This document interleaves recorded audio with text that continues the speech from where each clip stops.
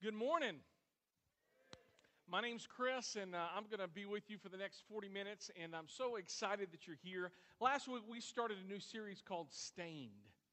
And last week, one of the big things that we talked about is all of us have made mistakes. All of us have done some things. Actually, some of us, we've actually even had some people do some things to us that's caused us to become stained. The Bible calls that sin. And we spoke for about 30 minutes last week talking about that, all of us know that we're jacked up. All of us know that we're screwed up. All of us know that we have a past. That none of us need to be convinced of that. I don't need to be convinced of that. You don't either, because we've all messed up. All of us, and here's the thing we talked about last week, is all of us, we try different things to be able to remove our stains. Some people try religion, and they think if they just get more religious, then it will take care of all the mess in their lives. Some people try the 10 Commandments, that if they could just follow those 10 big ones, don't murder, don't commit adultery, all those don'ts. That if we were able to follow that, then that could be able to remove the stains of our lives. Other people, they try church. In fact, some of you may be here today because you're thinking, you know what, I bet you if I go to church, I'm going to start feeling better about myself, and that's going to start removing those stains. Other people just try determination and self-will and self-help. They think, you know what, if I just tried harder, and if I had enough willpower, it would just take care of itself, and I could be able to remove all this mess in my life. But last week, the thing that we discovered was this: that no matter whether you're a Christian or a non-Christian or a church person or a non-church person, or whether you believe in the Bible or Jesus or don't believe in the Bible or Jesus, all of us try to remove our stains. And try as we might, when we try to remove our stains, it just gets messier. It gets nastier because we are incapable of removing our stains. I mean, God's standard is too high. He's too pure. And nothing that we can be able to do can be able to measure up to God. Now, here's the thing about that. I don't know if that set the way it did with me as it did with you last week, but I don't think that's very fair. I don't think it's fair that God's standard is so high that none of us are going to be able to measure up. You can't have any stains on your life. Not just a big one, not just a nasty one, but just this little small one right here. That if you just had that little bit, if we just made one little mistake, that we were not going to be right with God, that we wouldn't, and you've heard the phrase, get into heaven. And last week we talked about the whole good people get to heaven bit. And we realized that it doesn't work that way because none of us are good. Now again, I don't think that's fair. I don't think that's fair. I don't think God's fair when it comes to that. And maybe you have thought the same way that I have. I don't think that is fair. I mean, let me paint it to you a different way. How many of y'all ever took a class, took a test in a class? Let me see your hands. How many of y'all get scared when you take tests? Let me see your hands. Be honest with you. All right, thank you very much. I still have nightmares and I'm not lying, I still have nightmares that I have taken a math class in college, and I forgot that I signed up for the class until like the very day, the day before the exam. I still have that. I am 40 years old. I'm still dreaming about math in college. Thank you, algebra teachers. You are plaguing me. All right. By the way, if you teach math, all right, God loves you. I may not, but God loves you. Just joking. But here's the thing. How many of y'all, if you went into a class and the teacher says, okay, listen, there is going to be one test for the entire grade for the class. And you're like, dude, that's kind of intense. And it's like kind of like a pass-fail type of thing. And the teacher said this: you have to get 100% right on everything of the test. And by the way, the test is not passable. How many of y'all would have bad feelings towards your teacher? How many of y'all would firebomb that teacher's house? All right, some of y'all are violent people over here, I understand. All right, Because there's something inside of us that says, that's not fair. That's not fair. It's not fair that you're giving me a test that I can't pass. It's not fair that you are setting a standard so high that I cannot reach. But that is exactly what God does. And I don't think that's fair. And some of you are like, you're probably thinking the same thing. I don't think that's fair to have one little mistake. Not just 16, but one little one, and that's enough to be able to get you out of the running. And that's what I want to talk about today, because so many people, when they think of God and they think of heaven and they think of church, they think that God is like us, that He values fairness, because we value fairness. But the thing I want to talk to you about is that God doesn't value fairness. Not like the way you and I value fairness. That what's a big deal for us really isn't a big deal for Him at all. The whole fair thing for us, that's a big deal. We want fairness when it comes to us getting evaluated in our job. We want fairness when it comes to us taking a class or a test. We want fairness when the way we deal with our kids. If you have multiple kids, right? I mean, if you have multiple kids, you buy one thing for one, and what do you buy for the others? Same thing, or you at least get them something, right? Because if you don't, it's not fair.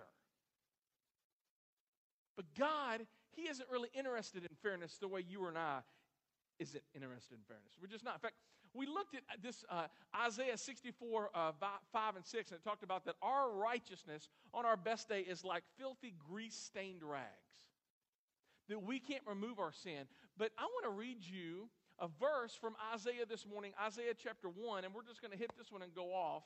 We're going to be spending the majority of our time in Matthew 27. So if you want to go ahead and start finding there, you're more than welcome to do that, Matthew 27. But listen to what Isaiah 1:18 says. The Lord says, now let's settle this matter. I got some good news today. God wants to settle the matter of your stain once and for all. Let's settle this matter. And then He says, you are stained red with sin, but I will what?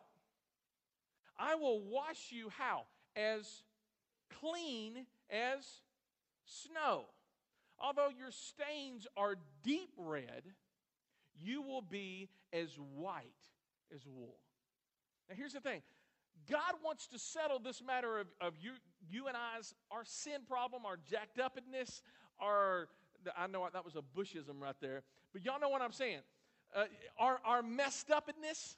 He wants to obliterate all of that stained stuff once and for all. He wants to clean us up.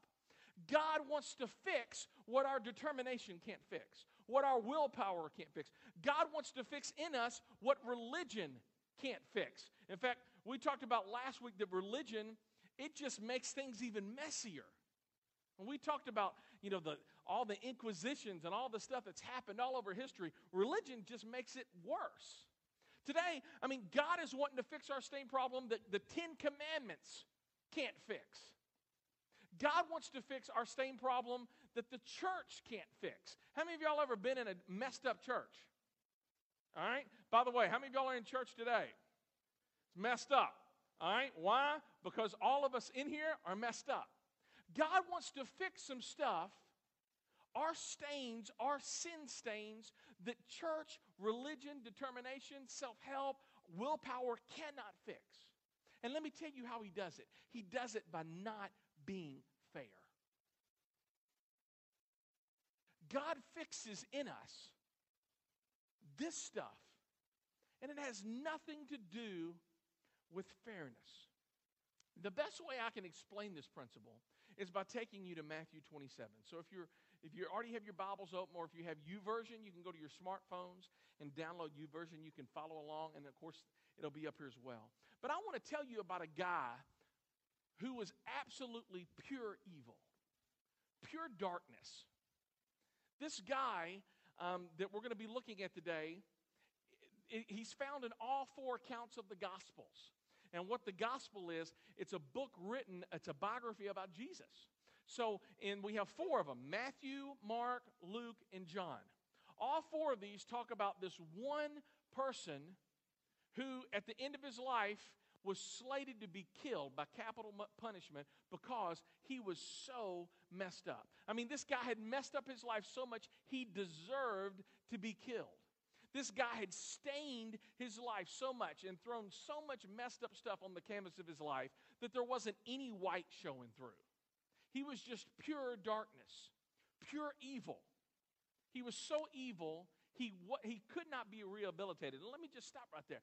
I mean, what type of person here in the United States gets killed by capital punishment? I mean, think about it. You got people who have embezzled millions of dollars who get 5 to 10 years. And then they get off. You get rapists and murderers and child molesters who will serve their time, and then after they serve their time, they're set free. We only reserve capital punishment for the worst of the worst of the worst. The people who cannot be rehabilitated. The people we cannot trust to release out into society. I mean, the people who get killed either through injection, or it used to be the electric chair, and then I ended up watching a movie last night about the whole Abraham Lincoln conspiracy. They got hung back then, but the people who get a capital punishment are the traitors and the serial killers, the people who committed multiple murders. Those are the people that we think and we believe cannot be rehabilitated. And it was that type of person that we're going to read about by the name of Barabbas in all 4 of the Gospels, who was slated to die, who was slated to be killed. Let's look at his story, Matthew 27. If you're there, let me go ahead and kind of give you the background. Jesus has come on the scene. He started teaching. He's got some followers around him. And in fact, he's done a lot of miracles, and all the religious people who have went through all the right channels and went through all the right schooling, Jesus is starting to take their followers, and they're starting to get angry, and they're starting to get jealous and envious of Jesus. So they start thinking, hey, how can we get rid of Jesus? The religious people start plotting, how can we get rid of this guy because he is making us look bad? And all of the people who used to follow us are now following him. So they start looking for ways to be able to get rid of him. That may be killing, but that may be some other things.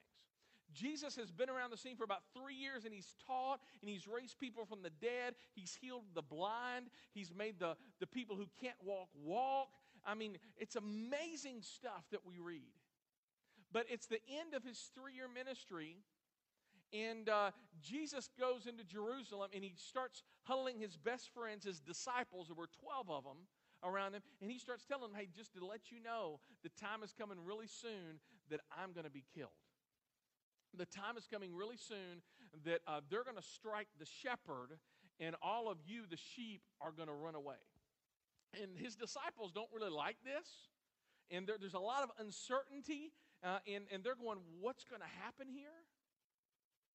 And it's there that we start and we find Matthew 27 because one of the inner circle of Jesus' friends, the 12, his name was Judas. He was greedy, the Bible says, so he started looking for ways to betray Jesus. And he went to the religious people and he says, hey, I think I can give you Jesus.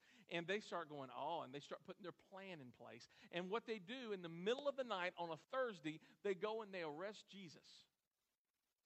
And Friday morning, they go through 6 different trials. There's 3 religious trials. And the religious people, because of their laws, they can't kill Jesus, but they still want him killed. Isn't that how religious people are?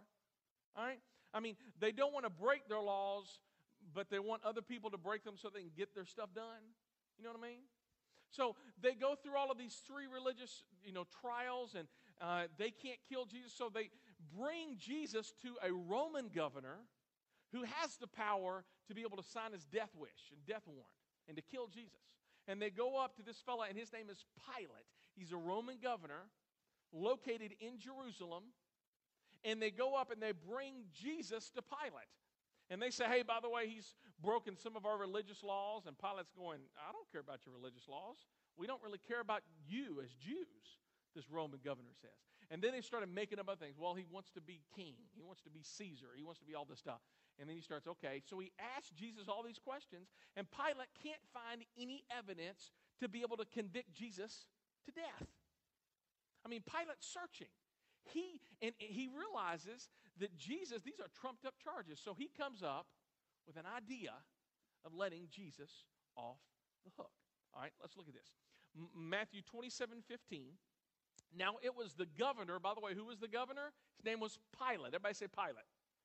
Now it was the governor's custom each year during the Passover celebration, this Jewish celebration, to release one prisoner to the crowd, anyone that they wanted. Now think about this. Presidents today have this exact same thing. Right before they get out of office, what do? They issue what? Pardons, absolutely. People who have been convicted of a crime, they have a presidential pardon, and it kind of covers up all their stuff. So Pilate, not wanting to condemn this innocent man by the name of Jesus, hatches up this plan to release Jesus to the crowd during this Passover celebration, during this Jewish celebration. So he puts it up between Jesus and this other dude by the name of Barabbas. Verse 16. This year, there was what is that next word? Notorious prisoner, a man by the name of Barabbas. Now let me tell you what that word notorious means in the original language. It means, the Greek is episomos, and it literally means to mark upon. It means to be stained. It means that he was a marked man. It means he was a stained man. It means that he had spent his entire life putting so many stains on his life that there wasn't any white shining through. He was pure evil. He had spent his entire miserable life covering up the canvas of his life with all these different stains and bad choices and bad decisions. Was he a murderer? Absolutely. He was a cold-blooded killer. In fact, the Bible uses this word elsewhere, and we get mistranslated that Jesus was hung up between two thieves, and they weren't thieves. They were this word. They were marked men. In fact, if we read Mark chapter 15, verse 7, it gives us a little bit more detail about why Barabbas was in there. Listen to this. A man called Barabbas was in prison with the insurrectionist. Now, I want to stop right here. There was Barabbas, who was an insurrectionist, and then there were other men besides Barabbas who were insurrectionists. So there's Barabbas, and we know that there's at least two others, because you can't. One insurrectionist would be singular. So there's Barabbas, and we know that there's two other insurrectionists. So a man called Barabbas was in prison with the insurrectionists who had committed murder in the uprising. Now, what's an insurrection? What does that mean? It's somebody who was a radical, who started riots, who murdered people. Think terrorist here. I mean, we all can think terrorist here. Think terrorist, think anarchy. I mean, that is Barabbas. And this verse says he was in prison with at least two other insurrectionists who had committed murder, which says that there was probably three men who was slated to be killed that Friday morning. Barabbas and two of his accomplices. Remember that, because that's going to be very important a little bit later in the story. Keep on reading. Verse 16. This year there was a notorious prisoner, a man by the name of Barabbas. As the crowds gathered before Pilate's house that morning, Pilate asked them, which one do you want me to release to you? Barabbas or Jesus, the one who's called the Messiah? It's called the Mashiach. That's just a fancy word by saying the one who is called the Anointed One or the King. Now, listen to how this is amazing. It says, Pilate says, he knew very well that the religious leaders had arrested Jesus out of what? Envy. I mean, Pilate knows that Jesus is innocent. Jesus is clean. So he puts these two people up, and he says, you choose. Do you want to choose Jesus, or do you want to choose Barabbas? You choose. I mean, Pilate knew that Jesus was innocent, and he's trying to get Jesus off. In fact, I think this Roman governor who could care less about any of the Jews and their traditions, was the only one who really gave Jesus a fair shake and a fair trial. Now, very interesting, Barabbas wasn't there in front of the crowd. Jesus was. But Barabbas was being held about a half a mile away in what we know as this big jail cell called the Fortress Antonia. It was right beside the temple. So Barabbas is in a jail cell. He is locked up. I want you to remember that. That's huge. Jesus is in front of the crowd, and Pilate says, do you want Jesus, who is right here, or do you choose Barabbas? By the way, he's not here. He's in a jail cell. And let me remind you what he did. He's killed tons of people. He is a rioter. He's an anarchist. Who do you want? Now listen here. The leading priest and the elders persuaded the crowd to ask for Barabbas to be released and for Jesus to be put to death. So the governor asked again, which of these two do you want me to release to you? Now I need your help here. Okay? Pilate asked the question, which one do you want me to release to you? Now, the crowd is getting ready to shout something. So let's, for a sec, I need you to help be the crowd. Can you do that for me? All right? So when I come to your part, you got to shout these words out. The crowd shouted back, Barabbas. All right? So Pilate asked, who do you want me to release to you? And the crowd shouted back, Barabbas. Very good. Pilate responded, then what do you... Pilate responded, then what should I do with Jesus who's called the Messiah? And they shouted back, Crucify him. Why? Pilate demanded. What crime had he committed? But the mob roared even louder. All right, now think about this, guys, just for a sec. How many of y'all have ever went to like a sports game? All right? I mean, maybe like a professional game, and you went and you saw, it may have been a college game, and you went and you saw, and it was kind of a close game, and you decided, you know what, traffic's going to be crazy. It's third quarter, right? Football game's still going on, and you decide to leave to beat the traffic. I'll never forget, I've only been to 2 pro football games. Both of them were the Dallas Cowboys. All right. Then take me with you to see the Titans. All right.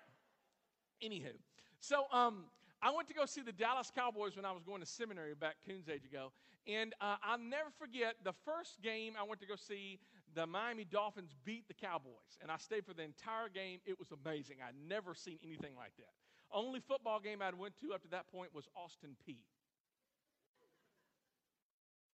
I was in the band, and I was forced to be there. Anyway, so I had never experienced anything. It was amazing. But the Dolphins beat the Cowboys. And then I ended up going to see the Green Bay Packers play the Cowboys. And man, it was an amazing game. The Packers were up, third quarter. They were up by like 2 touchdowns. And I took my wife, and she's like, hey, let's leave early. And I'm like, okay, let's leave early. So we're leaving. We're going to the parking lot.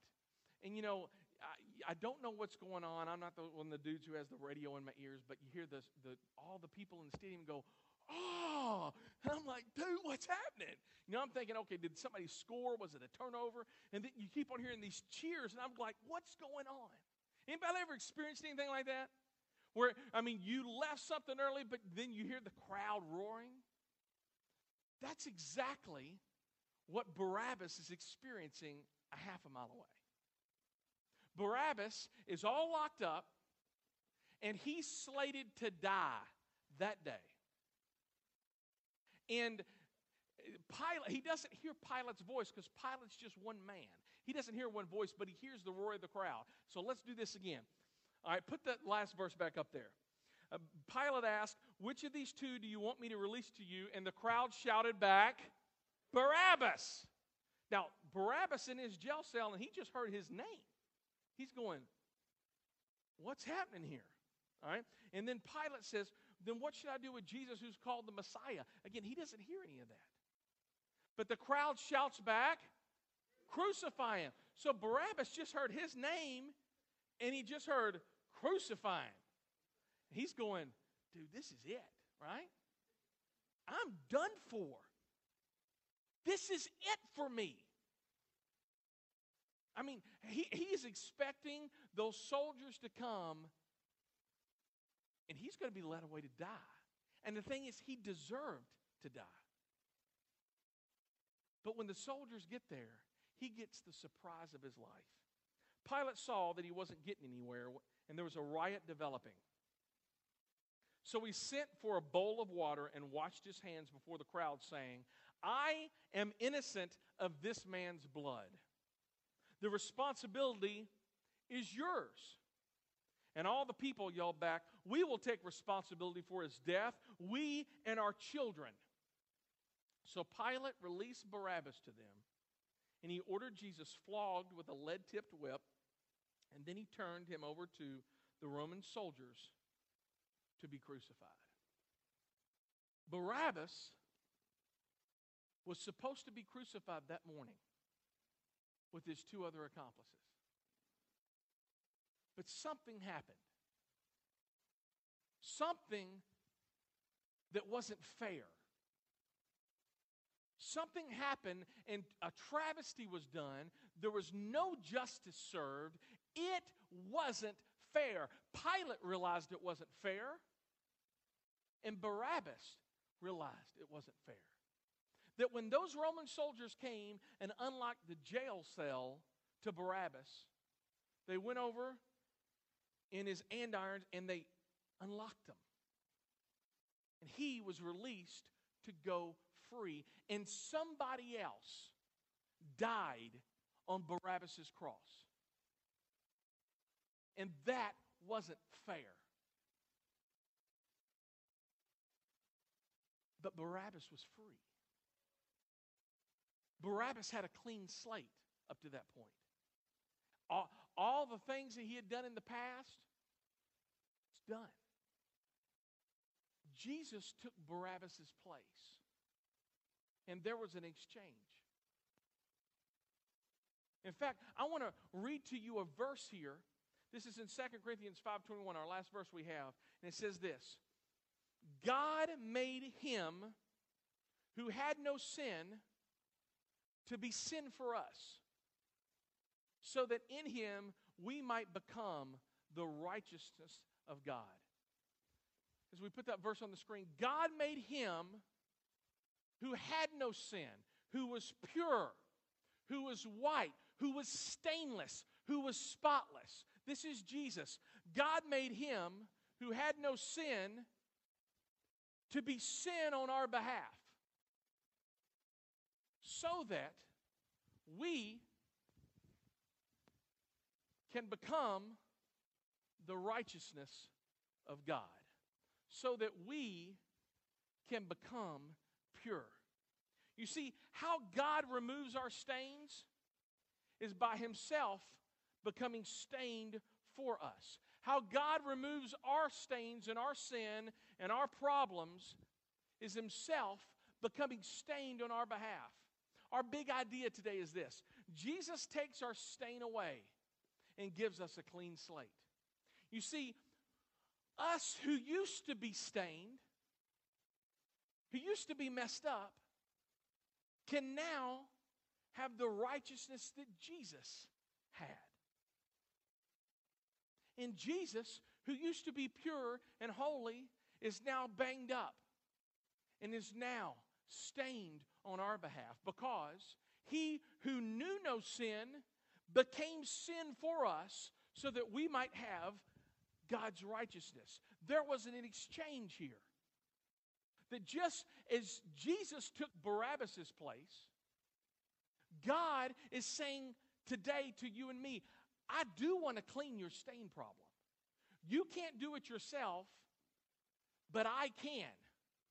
And the only way for me to be able to clean your stain is for allow me to do something that's not fair. In fact, when it comes to Jesus, I don't even want fairness. And here's the thing, neither do you. Because if it was fair, Jesus should have never been on that cross. But I sure am glad he got on that cross. Because if fairness would have won out, then there would be no way for me to become clean. There would be no way for me to become acceptable to God, to become righteous. The churchy word for this is justification. And it means that God no longer sees our stain, that we are pure. Not because of anything that we have done, no, but because of what Jesus has done for us. And that wasn't fair. Let me tell you what that was. Had nothing to do with fairness. It's another word. It's grace. It's grace. Something that we did not deserve. Something that we could not earn.